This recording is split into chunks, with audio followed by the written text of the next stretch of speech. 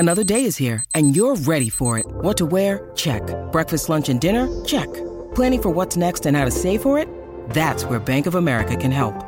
For your financial to-dos, Bank of America has experts ready to help get you closer to your goals. Get started at one of our local financial centers or 24/7 in our mobile banking app. Find a location near you at bankofamerica.com/talktous. What would you like the power to do? Mobile banking requires downloading the app and is only available for select devices. Message and data rates may apply. Bank of America N.A., member FDIC. When you need mealtime inspiration, it's worth shopping Kroger, where you'll find over 30,000 mouth-watering choices that excite your inner foodie. And no matter what tasty choice you make, you'll enjoy our everyday low prices, plus extra ways to save, like digital coupons worth over $600 each week. You can also save up to $1 off per gallon at the pump with fuel points. More savings and more inspiring flavors make shopping Kroger worth it every time. Kroger, fresh for everyone. Fuel restrictions apply. Player Profiler and our podcast network is super resource intensive, and we rely on premium subscriptions to the website playerprofiler.com to keep the engine running. Go there, sign up for our player rankings, Dynasty Deluxe, DFS package, or go all in. Those that subscribe are everything to us.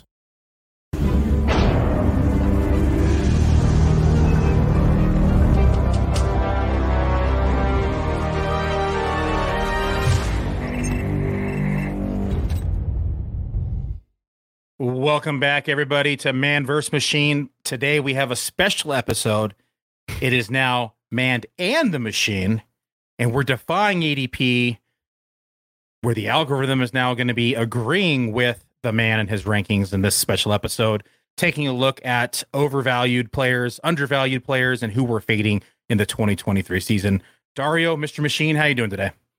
Doing great. Yeah, I think that it's kind of funny because I went on Mind of Mansion yesterday. If you guys missed it, be sure to check out that episode. We've gone to a lot of good stuff, talking Dynasty, talking Breakout Finder, Injury Finder. And while we were talking, we also mentioned this very show, Man vs. Machine. And Matt said, one of the things he likes best is when the man and the machine can agree while in opposition with ADP. That's where you find the clearest values. And I figured, why don't we take a whole episode devoted just to that? We're going to go through every position, give you one guy that we currently like better than ADP, one guy that we're currently fading at ADP. And these are guys that we agree with. So, for example, a Kyle Pitts, who I think you're still fading a little too hard, is not going to be mentioned on this episode. This is purely man and machine melding together. The audience is getting the best of both worlds. I think it was your way of throwing in the towel, because according to the polls, you have lost now 3 straight episodes. So this was Dario's way of recalculating the algorithm, redoing the machine magic over here, and being able to have short-term alliances in order to try to dominate me in the future on Man vs. Machine. Is that? I mean, I don't know if I would count 51-49 like a strong win. Like I think that you're getting to the point where really, like, to me, I mean, you need like.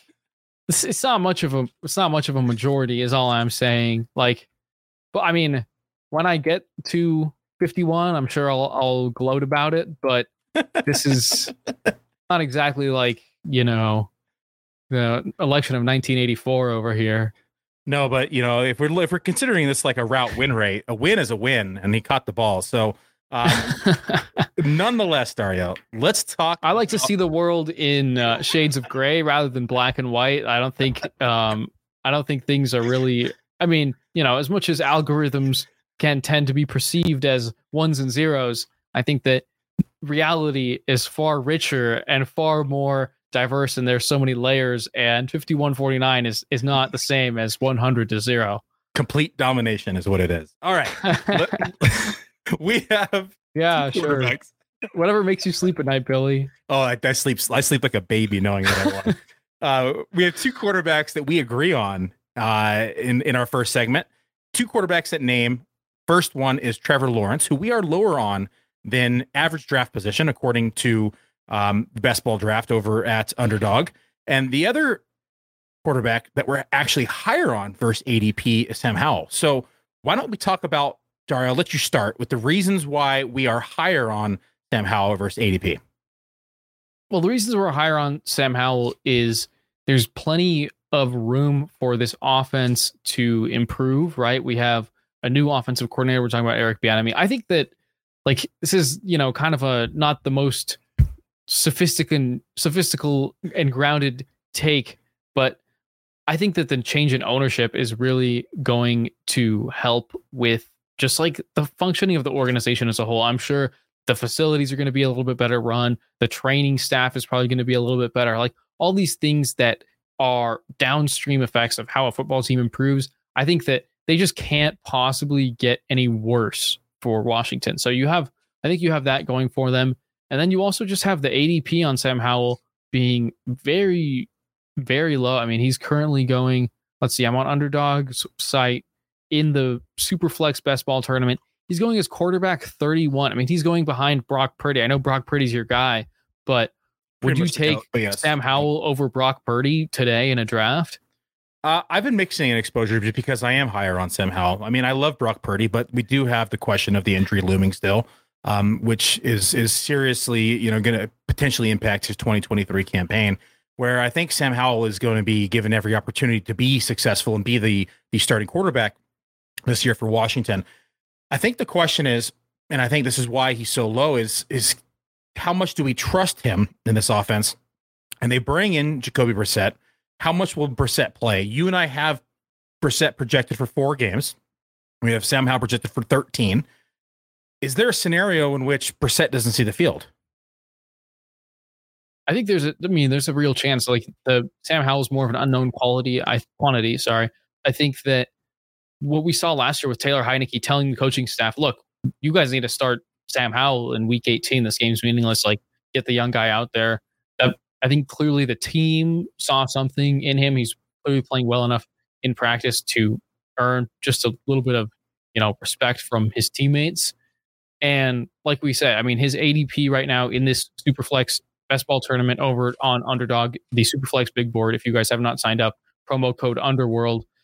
His ADP is almost 90, almost 100. It's 98.2 right now. We have him ranked at 73 overall. So we have him about 2 rounds ahead of his ADP. So I think we should be encouraging, people to get exposure to him. Yeah, I want to just break down some of the projections for people. So these are just the raw stats for people. So 13 games projected for Howell here. We have him in those 13 games, 447 pass attempts, roughly 58% completion percentage. We have a 7.5% yard per attempt. Puts him just over 3,000 yards. We have him at 22 touchdowns. We do have him for roughly 50 rushing attempts, which is where does see a little bit of boost inside the fantasy game for us.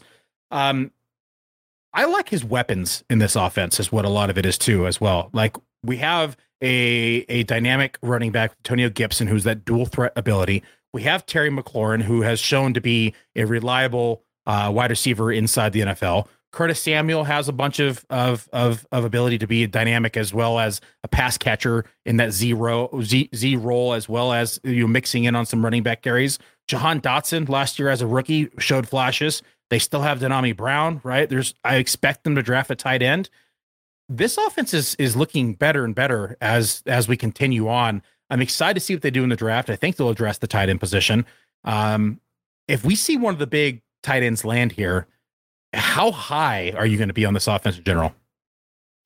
Like you said, I think that we'll end up being pretty high. Like there's, I think 3 receivers that we like. I mean, you mentioned De'Ami Brown. I think he's an interesting deep threat. I remember his rookie year. I had way too much of him in best ball. He was like my favorite last round pick his rookie year. And there's just a lot to like about those weapons. I think that right now I'm using our data analysis tool to pull up a particular stat about Sam Howell that I'm very interested to see where this ranked among the entire league, because he only played in 1 game, and yet he was charted as having 4 money throws in that game, which is basically our way of looking at just how many, elite throws you guys are making. Our charters look at exclusively, when you make a money throw, it's kind of like, oh wow, that was impressive. We got to chart that as a money throw. And this is what I suspected. His 4 in that 1 game is the highest of any like per game average of any quarterback in the league. Obviously, super tiny sample, but someone like Justin Herbert was averaging 3 per game. Geno Smith last season was averaging 2 per game. Patrick Mahomes averaged 2 per game. So those 4 money throws in one game, I think super tiny sample, obviously, but that's a pretty strong indicator that he's got what it takes to sit in the pocket and deliver the throws that not everyone is able to deliver in the NFL. So that makes me optimistic. Like you said, those weapons make me really optimistic. And he's going as quarterback 31. Like, that's barely considered a starter. Like, this is a guy who you can get as your third quarterback on your Superflex best ball team, and you can probably get some good weeks out of him. Receiver target separation for this team was 2.09, number 16 in the league. So anytime that those receivers are able to get separation, it's going to help in an experienced quarterback as well. And you add in those money throws and his, and potential to be accurate here with the separation, and I think the needle could be pointing up for Sam Howell. Look, on the flip side, let's talk about Trevor Lawrence. It's not that we're saying don't draft Trevor Lawrence. We're just saying that we're lower on him versus where his ADP is. Dario, where's his ADP right now at Underdog? His ADP is quarterback 8, which overall, where that ranks among the quarterbacks, I think we don't disagree with too severely. We have him as quarterback 9. The problem that we see more so lies in where he's going in just like straight up ADP. He's the quarterback 8, but he's also the 9th overall in ADP. Obviously, it's super flex. We expect the quarterbacks to fly off the board like that, but he's going ahead of Jamar Chase and Christian McCaffrey in this Underdog super flex tournament. We think that's a little bit rich. He's not quite in that tier of the super game-changing quarterbacks like Josh Allen, Patrick Mahomes, Jalen Hurts, even Joe Burrow and Justin Herbert. I think justifiably have ADPs slightly ahead of Justin Jefferson in this tournament. But where we have these players ranked is nowhere. We think that Trevor Lawrence is just a little bit behind those guys. I mean, he's probably going to improve once again in year 3. I think this is an offense to be excited about, but we just have him slightly behind the players that are also going in that range. I think we have him ranked closer to 12 in our Underdog best ball superflex rankings. Yeah, when you take a look at it, right, you can either get him slightly behind that like Joe Burrow tier, or you can get him, someone like Dak Prescott nearly 30 picks later, who, in my opinion, is a more similar tier to Lawrence than Lawrence is to like a Herbert or a Burrow. Although I like his weapons, I like the offense. I think they're transcending. I just have a lot of hesitation with where he's going inside these drafts. Raw projections, I think, like you said, we're in line with the rest of the community. We're just not in line with where he's being drafted overall at the quarterback position. Let's talk about some running. Oh, go ahead.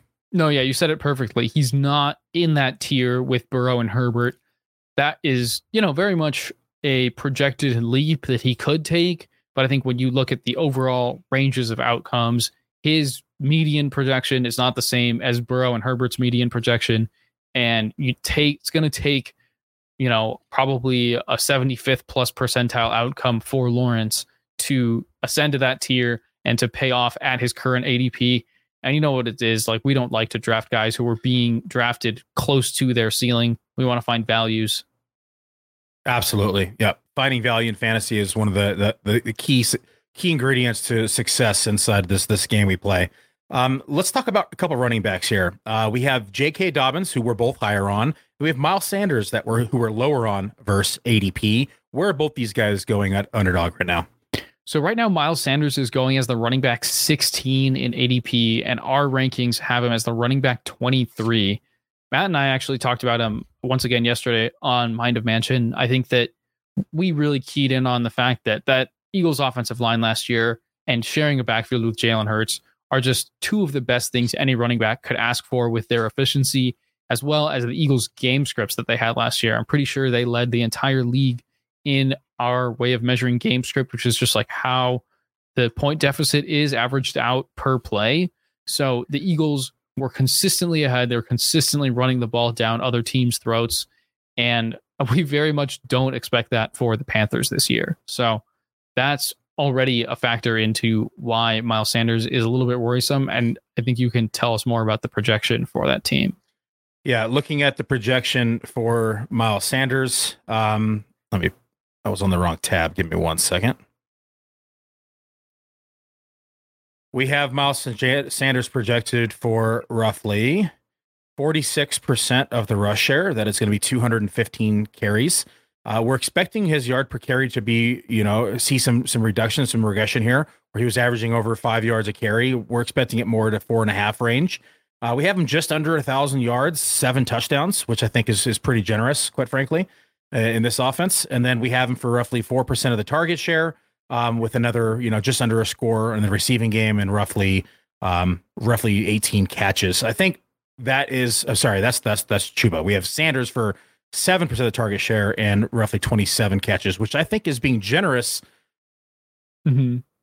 Because he hasn't been used outside of his rookie campaign, hasn't been used as a pass catcher. Do you think it was them misusing him, or the fact they just had better weapons and they just chose not to use him in the passing game?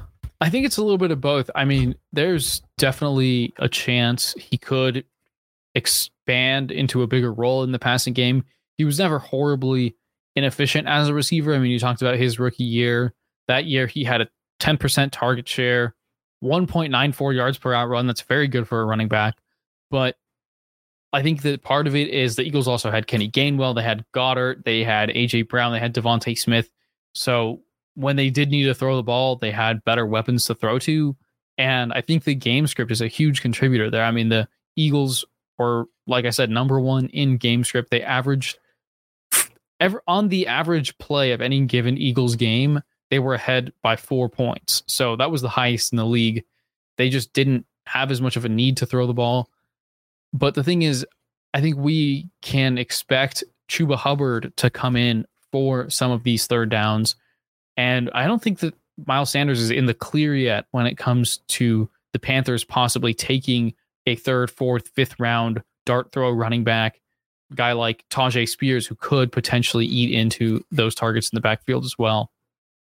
So ADP right now, Dobbins is 70th overall on underdog drafts. We have Miles Sanders at 71.9, so nearly back to back inside of these. However, in our rankings, we have Dobbins at 19, Sanders at 22, so a few spots ahead. We're pretty close in both of these. However, I think Dobbins is just a much more explosive back in general. We look at last year, breakaway run rate, 10.9%. Yes, he had a limited amount of games played and a limited amount of total carries. However, this is what he is known for. And coming off that injury to still have that explosiveness, still have an over 5.2 true yards per carry, still have, 5.7 yards per touch, which was running back 9 in the league. These are very promising, seeing that he was still partly injured last year. He's now a full year removed from this injury without setback that we know of. What do you think is the ceiling for J.K. Dobbins in this offense? I think that J.K. Dobbins' ceiling is very much a top 10 fantasy running back. I don't think he's never going to be that guy who catches enough passes for you to be that top 3 knocking on the door with Jonathan Taylor and Christian McCaffrey. But at this ADP, you don't need him to be. I think he's someone that we can count on to be hyper efficient in the ground game. And to me, I was looking at his game log not too long ago, and one thing that I thought was really encouraging is in their playoff game last season against the Bengals, because they rested him in week 18 for this playoff game. And then he had 5 targets and 4 receptions in that playoff game. So that was as many targets as the most targets he had in any game that last season. So I think that that's really, really encouraging to see, just because, picking up those extra PPR points like that is extremely valuable. But like you said, he's such a talented and efficient runner alone in this offense that I think that with a clean offseason under his belt, he's going to just be coming back and be ready to be as efficient as you've seen him be. I mean, he had 6 yards per carry as a rookie, 5.7 yards per carry last year. Again, kind of like Sanders, it helps to be sharing a backfield with Lamar Jackson. But I think at this present moment, it kind of seems like Lamar Jackson is going to end up staying in Baltimore when it's all said and done. So I think that J.K. Dobbins is a huge value right now.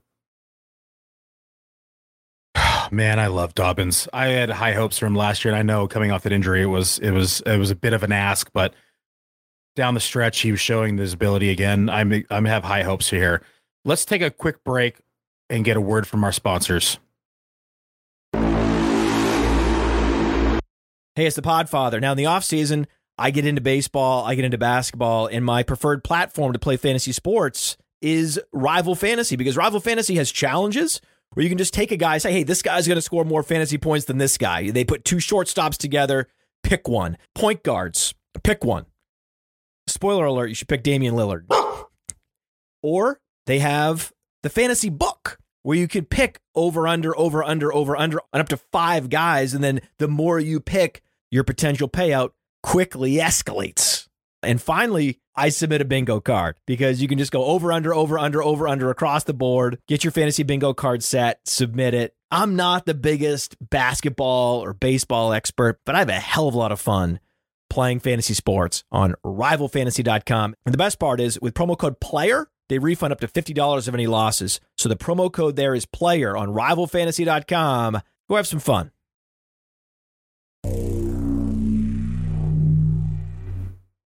You know, Jar, I have to say, this man and machine collaboration is a lot less stressful than man versus the machine.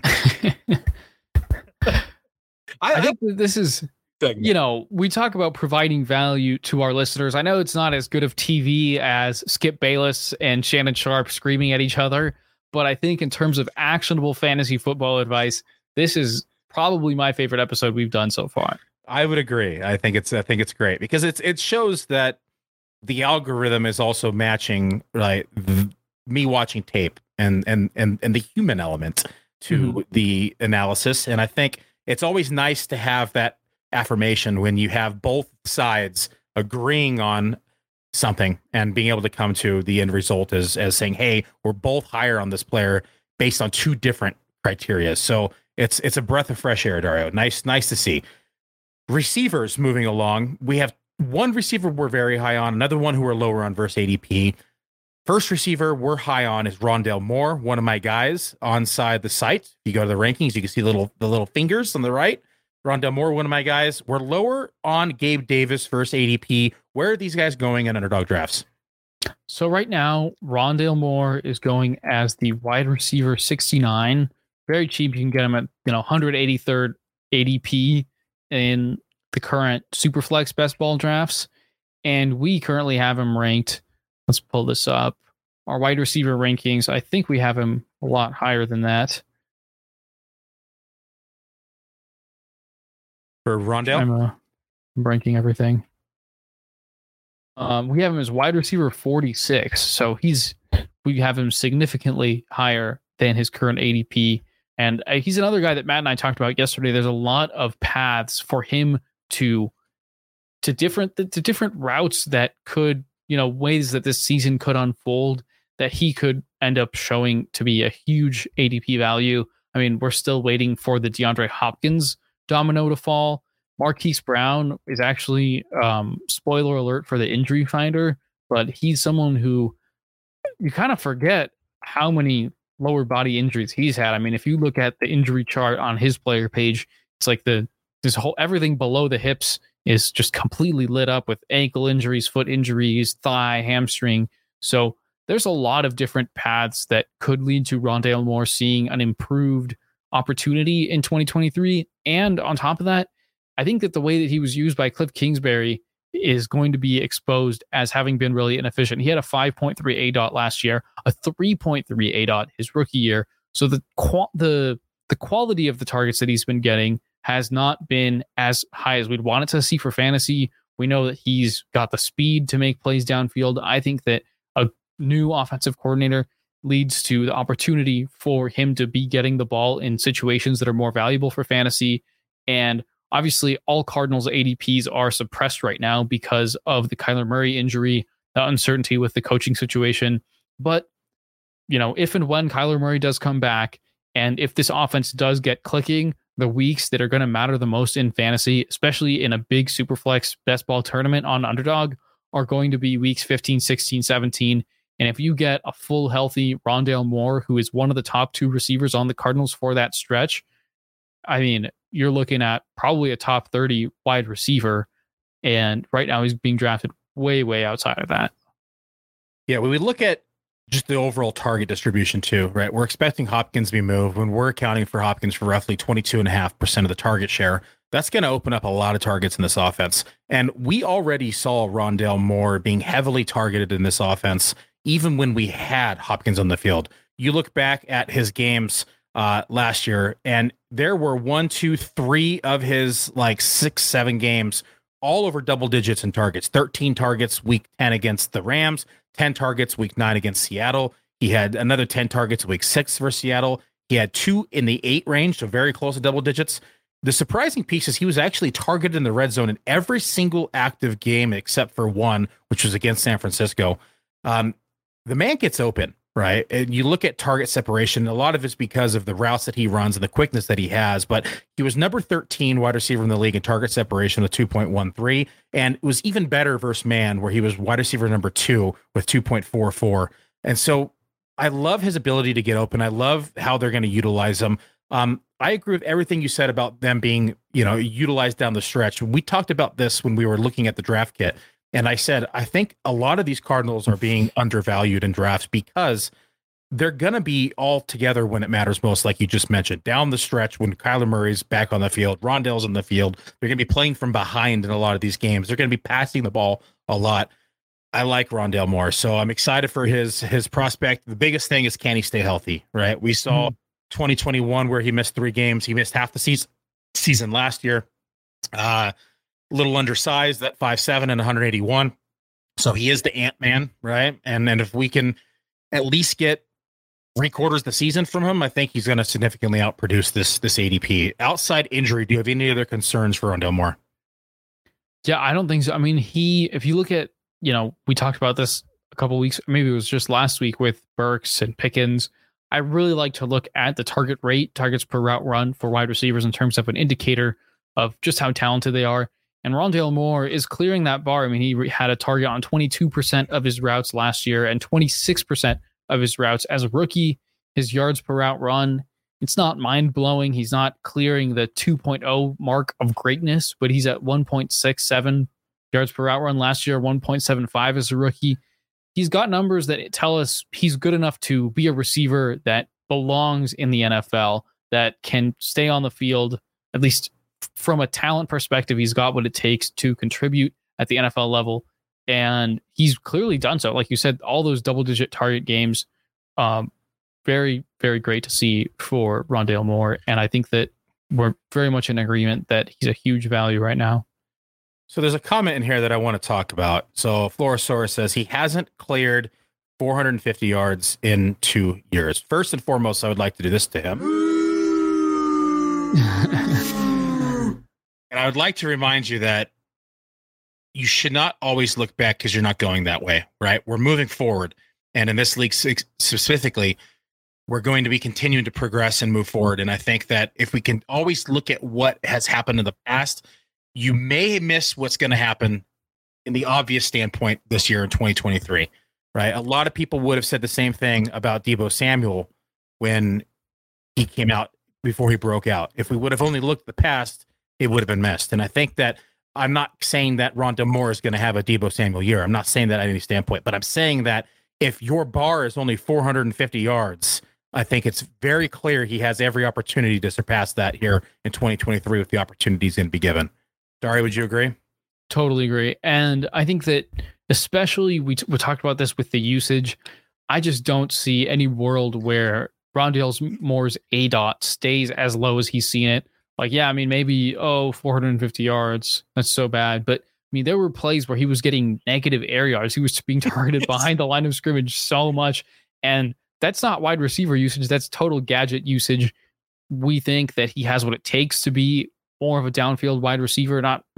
He's not going to be Hollywood Brown. Good thing they have a Hollywood Brown to handle those routes. But I think that he's going to see better opportunities as a wide receiver there this year. Last section we have is tight end, and this one I really like. This one I can't wait to hear your breakdown analysis on it because I know you skipped Gabe Davis. Oh my! Because he doesn't matter this year. That's why. That's how much I don't like Gabe Davis this year. We're not even talking about him. No, okay. Let's go back to Gabe Davis. Go ahead, Dario. I think that the biggest point against Gabe Davis is if you look at the visits that Buffalo has brought in for the draft, every team is allowed 30 visits. and they have brought in just about every rumored first round wide receiver on the book. So that's already, I think, a really strong indication that they are taking a serious look at this wide receiver class. His ADP is wide receiver 41. We have him ranked. Let's scroll down here. Wide receiver 51. So a full 10 spots within the wide receiver ranks behind his current ADP. In terms of our underdog ranking on him, we have him 12 spots below his ADP. But Full round. Yeah. It's not looking good. I mean, a lot of it for me is just inconsistency, right? And it doesn't seem to ever get open. I know he plays in the Bills offense and he has the upside to potentially do big things. And we've seen that in the games, specifically when he scored the 4 touchdowns in playoffs, right? So the upside is real. I'm not going to deny that. And I think that's what's holding him, his ADP at this level in which he's at right now. Had he not had that blow up game, where do you think he'd be going right now? Like wide receiver 50, 60 range? Oh, yeah. I mean, I think that his entire reputation is built on that one playoff game. I mean, he had a couple good games last year, right? I mean, you had the game with a 98-yard touchdown, and then basically any week that he caught a touchdown, he was a pretty good bet, like most receivers actually. But if you think about Gabe Davis, you think about 4 touchdowns in that AFC playoff game, and he was just less efficient last year than we really would have hoped to see. Like, I'll bring it back to target rate. His 2021 season, it was 22%. He was on that cusp of maybe this guy is actually good enough to earn a full-time role and do something with it. And then last year, that target rate actually dropped back down to 18%. He was running a lot of wind sprints. Obviously, the Bills offense did not look the same after Josh Allen's elbow injury, but even before Josh Allen's elbow injury, in the first, I think that was in week 9 in the first game against the Jets, in those first 8 games, Gabe Davis had less than 10 fantasy points 4 times. So he's really a guy that I think, again, it's a little bit more amenable to best ball. Like it makes more sense to draft him in best ball than in a start-sit league. But we still think that his ADP is just a little bit too high right now. I mean, other guys that you can get around him are, just for example, Jahan Dotson is 1 spot right behind him in wide receiver ADP. Cortland Sutton, Rashad Bateman, guys we really like. Jordan Addison, very exciting potential first-round rookie that could very well be a teammate of Gabe Davis's in a week. But I think that domino waiting to fall of the Bills drafting another weapon to be the secondary weapon after Diggs is going to push Davis's ADP down way further. And I think that's also a big reason why we're comfortable fading him until we see what happens next week. We had a question of how hurt he was last year. He only had an ankle injury in week 1. He only popped up, though, on 3 injury reports the entire season. So it was a non-issue after the first 3 weeks. And then he did not appear back on the injury report. The biggest thing with Gabe Davis, in my opinion, and I talked about his inconsistency briefly earlier, is just his drops, right? Wide receiver 7 in drops overall with 8. That was 8.7%.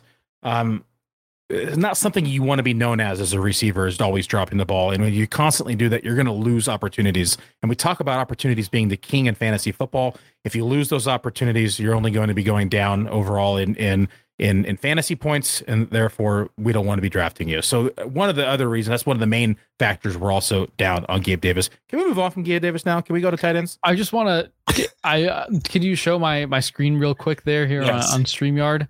I just thought this was too funny. Every year we can count on Gabe Davis to sprain his ankle right before the season starts. I mean, he's been in the NFL for 3 years, 2020 ankle sprain, 2021 ankle sprain, 2022 ankle sprain. So, but kind of want to make a little side bet here of whether we think that Gabe Davis is going to sprain his ankle in August, because it seems like he does that every year. You know what that is? It's so that way he can have an excuse when people talk about how slow he is. Right? He's just saying, "Oh, I hurt my ankle in week 1. I was slow all year." So he does it every single year. He doesn't have to worry about how fast he is. That's what it is. It's a mind game. It's all strategy. That's now that's a hot take. Or a high take on 420, right? Let's move on to tight ends. Oh, you what are you talking about, Billy? What's 420? I did the last recording inside my Rasta gear, dude. I did not wear the dreads. It was my Halloween costume. So I did not wear those, though. Tight ends. I want to talk about these two tight ends because I love one of them. And so the two tight ends we have on this list today, the one we're higher on is Jelani Woods. The one we're lower on is Dawson Knox. Can you list off ADPs for me? Let's do it. So Jelani Woods, I mean, when I saw his ADP, I was like, oh gosh, we absolutely have to talk about him. He's tight end 30 on Underdog right now. We have him as tight end 21. Oh, yeah. And I mean, I know we all know that tight end is basically a total no man's land after tight end like 6 realistically any given season. And you're looking for guys who have the athletic profile, the opportunity in the offense, and just like the total freak of nature factor to potentially contribute and become that guy who can give you those games. And Jelani Woods, we've already seen it from him in his rookie year. So I think that there's so much upside here to love. And he's the guy that you can get in quite literally the last round of your drafts. So there is absolutely no reason not to be drafting him. 6'7", 252 pounds, 4'6", 140, 94th percentile speed score, 95th percentile burst score, 82nd percentile agility score, 98th percentile catch radius. I remember watching him in the combine, or his workouts, I should say, and was like, man, this guy's going to be awesome. It might take him a couple years, but we look at the weapons that the Colts have, and I think that he has every opportunity to be a difference maker in the league. Mm-hmm. And especially when you have an inexperienced quarterback, what do? They typically lean on their tight end. They lean on the short intermediate routes, things underneath. So I love his potential breakout here in 2023. And I mean, we expect this for most rookies, but if you look at the trajectory of his snap share over the course of last season, started out single digits, 10%, 15%, in the 20s up until mid-season. And then if you look at the last 6 games or so, he had a lot of games where he was seeing more than 50% of the snaps. So he went from someone who was being brought up to speed in the offense to someone who was being featured as a weapon in that offense. He was targeted on 20% of his routes last year. That's pretty good for a tight end. That's 18th in the league. Again, that was his rookie year, and he only ran a route on about 35% of dropbacks. We can expect that to go up this season. We can expect his fantasy production to go up. I mean, he was the tight end 35 last year, so that's right about where he's being drafted, and that was when he was playing a third of the snaps. We only expect that to go up, and I mean, do you really think that Mo Alley Cox and Kylan Granson, is that his name, are going to keep him off the field that much longer? Like, it's a breakout that we're all just so excited to see, and I think that is coming from a mile away. We have him projected for 12.5% of the target share this year. That's roughly 71 targets, 63% catch percentage. There's 45 receptions, just under 600 yards, just over 3 touchdowns. So it's not like this monstrous season, but I'd say that this is a pretty conservative projection for his outlook for 2023. And if we were to do a ceiling projection with this guy, I think it's closer to 15% target share, closer to like 6 touchdowns. And I think that his ceiling, output could be somewhere in like the teens, like 15, 16, maybe even 14 overall, the tight end position. Would you agree with that? Yeah, no. And if you look at his ADOT, it was 4th among tight ends last year. So he was not only, when he was on the field, he got 5 deep targets in the course of the season. Doesn't sound like much, but tight ends do not get many deep targets. So that's definitely noteworthy.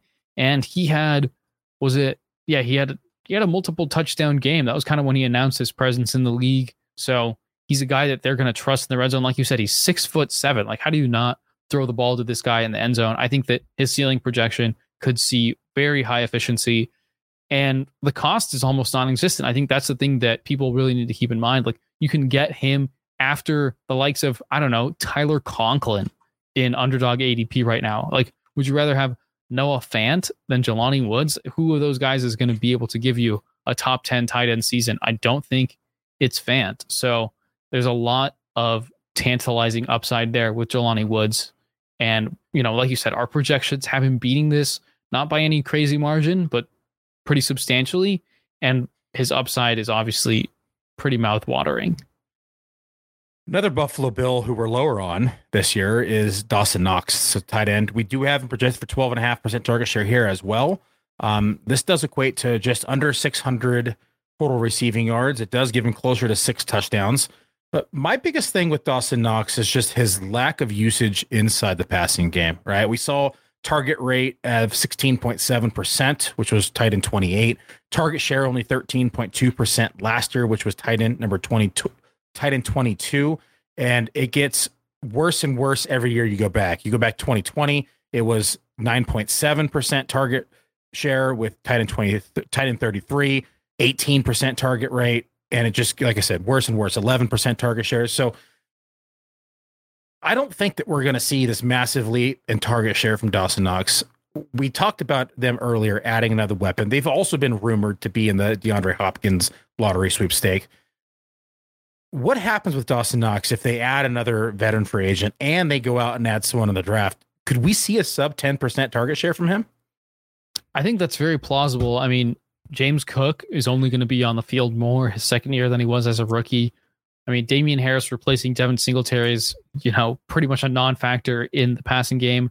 But I think that, you look at the course of this episode, we're the only team that we've talked about 2 players from is being lower on these 2 bills. And I think it has everything to do with the fact that they are very clearly indicating that they're looking to get an elite weapon in the draft. Like you said, they're mentioned in the Hopkins sweepstakes. I just think that they know that they need more complementary weapons alongside Diggs. They saw what happened over the course of last season as teams figured them out. And I think that, once again, we're talking about this with the draft kit, and the theme for the Bills season is definitely, what are they going to do outside of Diggs, and how are they going to improve the efficiency of that offense?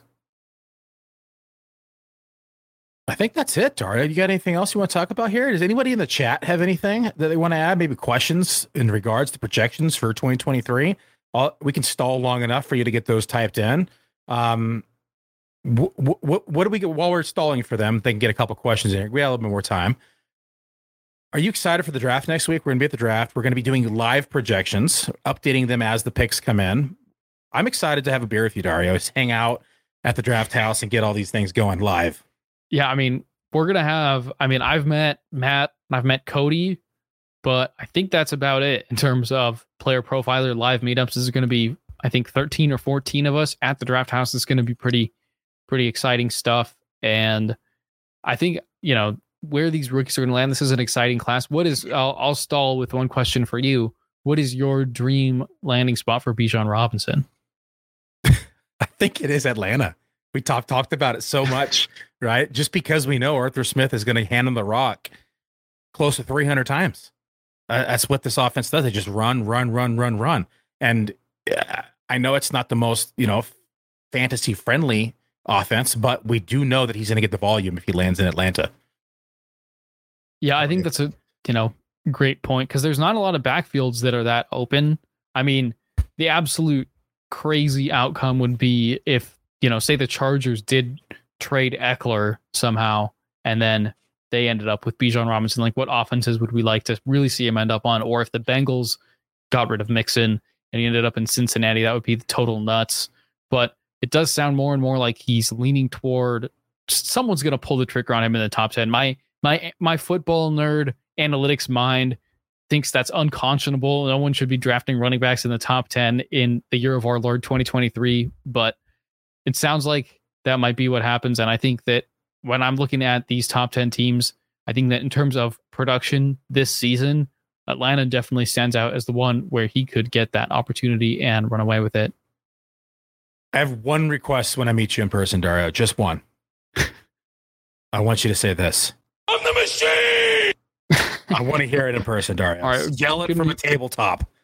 Probably going to need like 17 drinks in me or something like that. Done.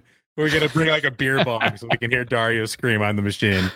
We finally got some questions in here. Let's go ahead and take a look at them. So they want us to project Swift. This is a good one. because this is one of those players who's tantalizing, and we know that he has the ability, in my opinion, to be the running back one. In my opinion, I think he has the ability to be the running back one. We just have not seen him receive the workload and what it's going to take in order for him to get there. I talked about on the podcast earlier, right before this, with Jared Small and Theo on First Class Fantasy, that I thought the Lions offense was going to be one of the better offenses in the league this year. That might be surprising people. From projection standpoint, we have DeAndre Swift roughly for 34% of the rush share, which is about 150-ish carries. We have him for 4.5 yards per carry, 700 rushing yards, and about 5 scores. In the passing game, we have him for roughly 9%, which is roughly 50 targets. We have him for 41 receptions, 309 receiving yards, and another 3 scores.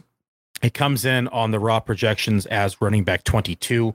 Again, this is a mean projection that is directly behind David Montgomery. So we do have these two back-to-back inside the projections. I think we can agree that David Montgomery is going to be the goal line back, the short yardage back, and also be sprinkled in on third down. So I would say that having David Montgomery here is definitely a downgrade for DeAndre Swift versus having Jamal Williams here. I think we would have both agreed that Jamal Williams would have been less of a threat to DeAndre Swift again. And they gave Montgomery some pretty good money for a market running back. I think that it's a pretty smart signing, I think, in terms of the Lions front office.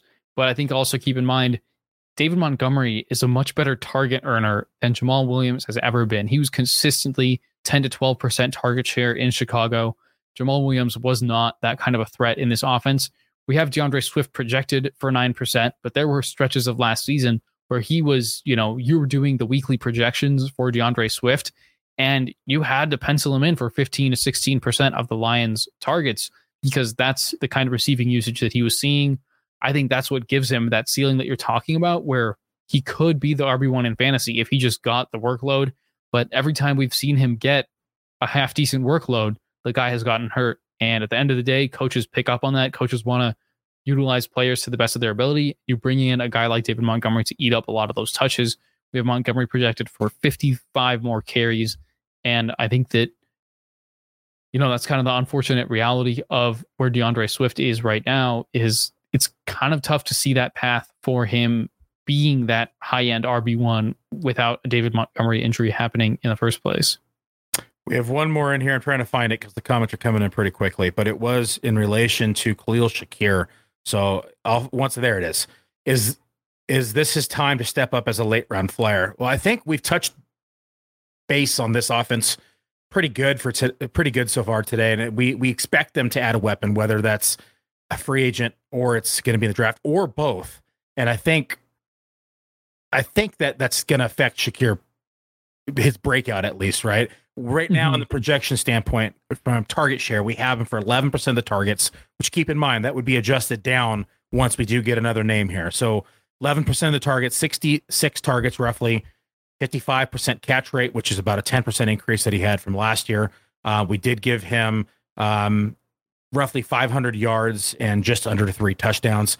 If they add someone like DeAndre Hopkins, or they do add, a receiver here early in the draft, how low can Khalil Shakir go in target share? Like 8%?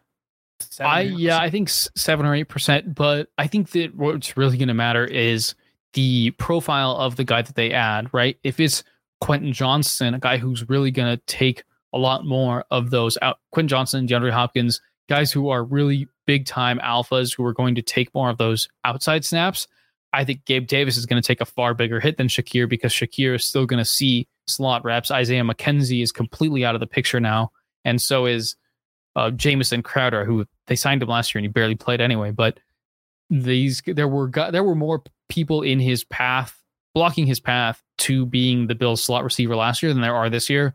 But that doesn't mean that they couldn't draft a guy like Jordan Addison, who is going to, Jackson Smith and Jigba is not going to be there, but there are good slot receivers in this draft. They could trade up for JSN for all we know. And if they go for more of a slot receiver to become that secondary weapon, then I think you can just about forget about Shakir. But if you look at just Bill's ADPs right now, I do think I'm more interested in Shakir at his ADP of wide receiver 78 than I am in Gabe Davis at his ADP of wide receiver 41. Cody over here playing with my emotions wants to know Aaron Rodgers to San Francisco. If Lance is gone and Purdy's out for the season, Darnold's the backup. What would be your thoughts on Aaron Rodgers? Oh, so funny. I was just in a meeting with Cody and he was telling me this conspiracy theory, which I'll call it that for now because it's pretty far fetched. But then again, Aaron Rodgers is probably a conspiracy theorist, so maybe this will all work out. He's from the Bay. He was from California. He played in Chico. It's not out of the realm of possibilities here. They should have taken him in the draft to begin with. He would be the ultimate Shanahan quarterback. But I mean, I think that let's say they did. Let's talk about this in twofold. If this were to happen, announced, we get off the podcast, we see the news, breaking news: Aaron Rodgers to San Francisco. Let's talk about this first and foremost from the Rodgers perspective. Where is Rodgers in the quarterback ranking? That's what I was just about to say. I think that he's probably projections right now and see what happens. I would put him at quarterback 10. I think he probably settles in just behind Lawrence around that Dak Prescott, Russell Wilson tier. People will probably push him up higher. He might get pushed into that quarterback 8-9 conversation above Lawrence or Deshaun Watson. 8-9. But I think that touchdown rate goes through the ceiling, probably, right? Efficiency's already there. He has the weapons. Man. It's kind of like it. We don't know how much that thumb injury was affecting him last year because last year his efficiency really tanked. Was that just because he lost Devontae Adams and that getting the elite weapons that San Francisco has would restore his efficiency, or is he not the player he used to be anymore? And are we never going to see prime Aaron Rodgers again? I think that's the question. But he's, haven't given him weapons. You have these San Francisco weapons with Deebo Samuel, Christian McCaffrey, George Kittle, Brandon Ayuk. I mean, let's face it. Like the worst of those weapons is up there with Watson being, breakout receiver. And I know Cody's a big Watson guy, but you throw these weapons at Aaron Rodgers, and that's going to be hard for him not to succeed. Yeah, I agree with you. I think that too, from a fantasy perspective, it would come down to, are they going to be too good to really light up the scoreboards for fantasy? I mean, Brock Purdy, I think almost all of his games last season, it was exactly 2 touchdowns because they just didn't need him to do any more than that. So Aaron Rodgers on the 49ers, I think he's not going to break into that hyper elite quarterback tier in fantasy, but probably that 8 to 10 range like we're talking about. If Rodgers lands in SF, I probably have to change my shorts. Like that's how good this offense is going to be. You know me, I'm a Niner homer too. This has been the missing piece from this offense for the last 3-4 years. You put Aaron Rodgers in this offense 3 years ago, and they've probably won 2 of the last 3 Super Bowls. If not, honestly, I'm not just saying that as a homer. Like been the missing Cody piece. For the record, Cody, you're out there. Billy's gonna have a wet dream about this tonight, and I don't even know about tonight. Completely Dario. It's distracted him. You're going to completely derail the show. So thank you for that. I mean, Rodgers and SF. Now we have a serious, in my opinion, it's a serious discussion of Herbert, Joe Burrow, and Rodgers. I'm dead serious. We're so far gone on this hypothetical. I'm all for it. I really am. This has been the missing piece. It truly has. You have the defense, you have the offensive weapons, you have the creative scheme. Rodgers would be the complete piece here, and they'd be able to, really pick apart teams on the offensive side and continue to be a powerhouse on defense. This is, I really hope it happens. As an analyst and as a homer, it would be a dream come true. Yeah, I think that, the level of control that Rodgers likes to have at the line of scrimmage really, I don't think would mesh well with the way that Shanahan likes to control every aspect of an offense. That would be just, obviously really interesting to see from a football perspective, but, we'll know when we know. I think that Rodgers sounds more and more like he might not get traded by draft night. So this is, seems like every goddamn offseason, Aaron Rodgers has to be controlling the narrative, and kind of tired of it, to be honest with you. Yeah, I saw people putting added muted words, Aaron Rodgers, on Twitter. They're so sick of it. Last point, because Florosaurus has a great point here, that he's surprised that I have not said that Purdy can do everything Rodgers can. He can. Purdy's the GOAT. That's when I end it there. What do you think? What do you think? Sorry, am I crazy here? Naturally. Yeah. It's not a high take on 420. That is my true belief that Purdy is amazing. Okay. That is it, folks. Thanks for tuning in to Man and Machine today in our collaboration of taking down average draft position over at Underdog, utilizing the Man and the Machine's rankings over at Player Profiler. You can log into the site, go to Best Ball Rankings, select the Underdog rankings, and dominate your draft using those rankings. We appreciate you guys tuning in. Always appreciate you guys in your engagement on the show and commenting. Take care, and we'll see you all next week from the draft. Be sure to subscribe and activate those alerts so you get notified as soon as new videos drop. And be sure to check out playerprofiler.com. We have all the tools for you to dominate every type of fantasy league. We have a draft kit, Dynasty Deluxe, data analysis, DFS Dominator, and don't forget the player rankings to rule them all.